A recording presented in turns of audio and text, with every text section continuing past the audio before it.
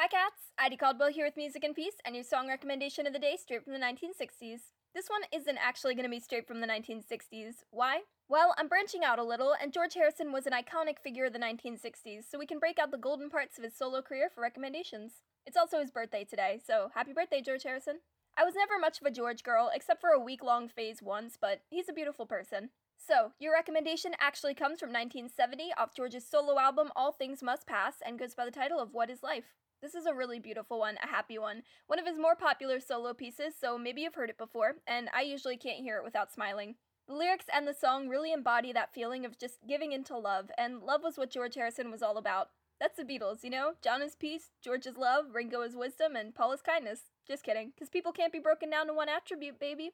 But regardless, this is a wonderful song, and you can really hear the smile in his voice and feel it in the music. So, come let me know what you think of this one. I hope it brightens up your day a whole bunch, and I hope George is having a happy 77th out there.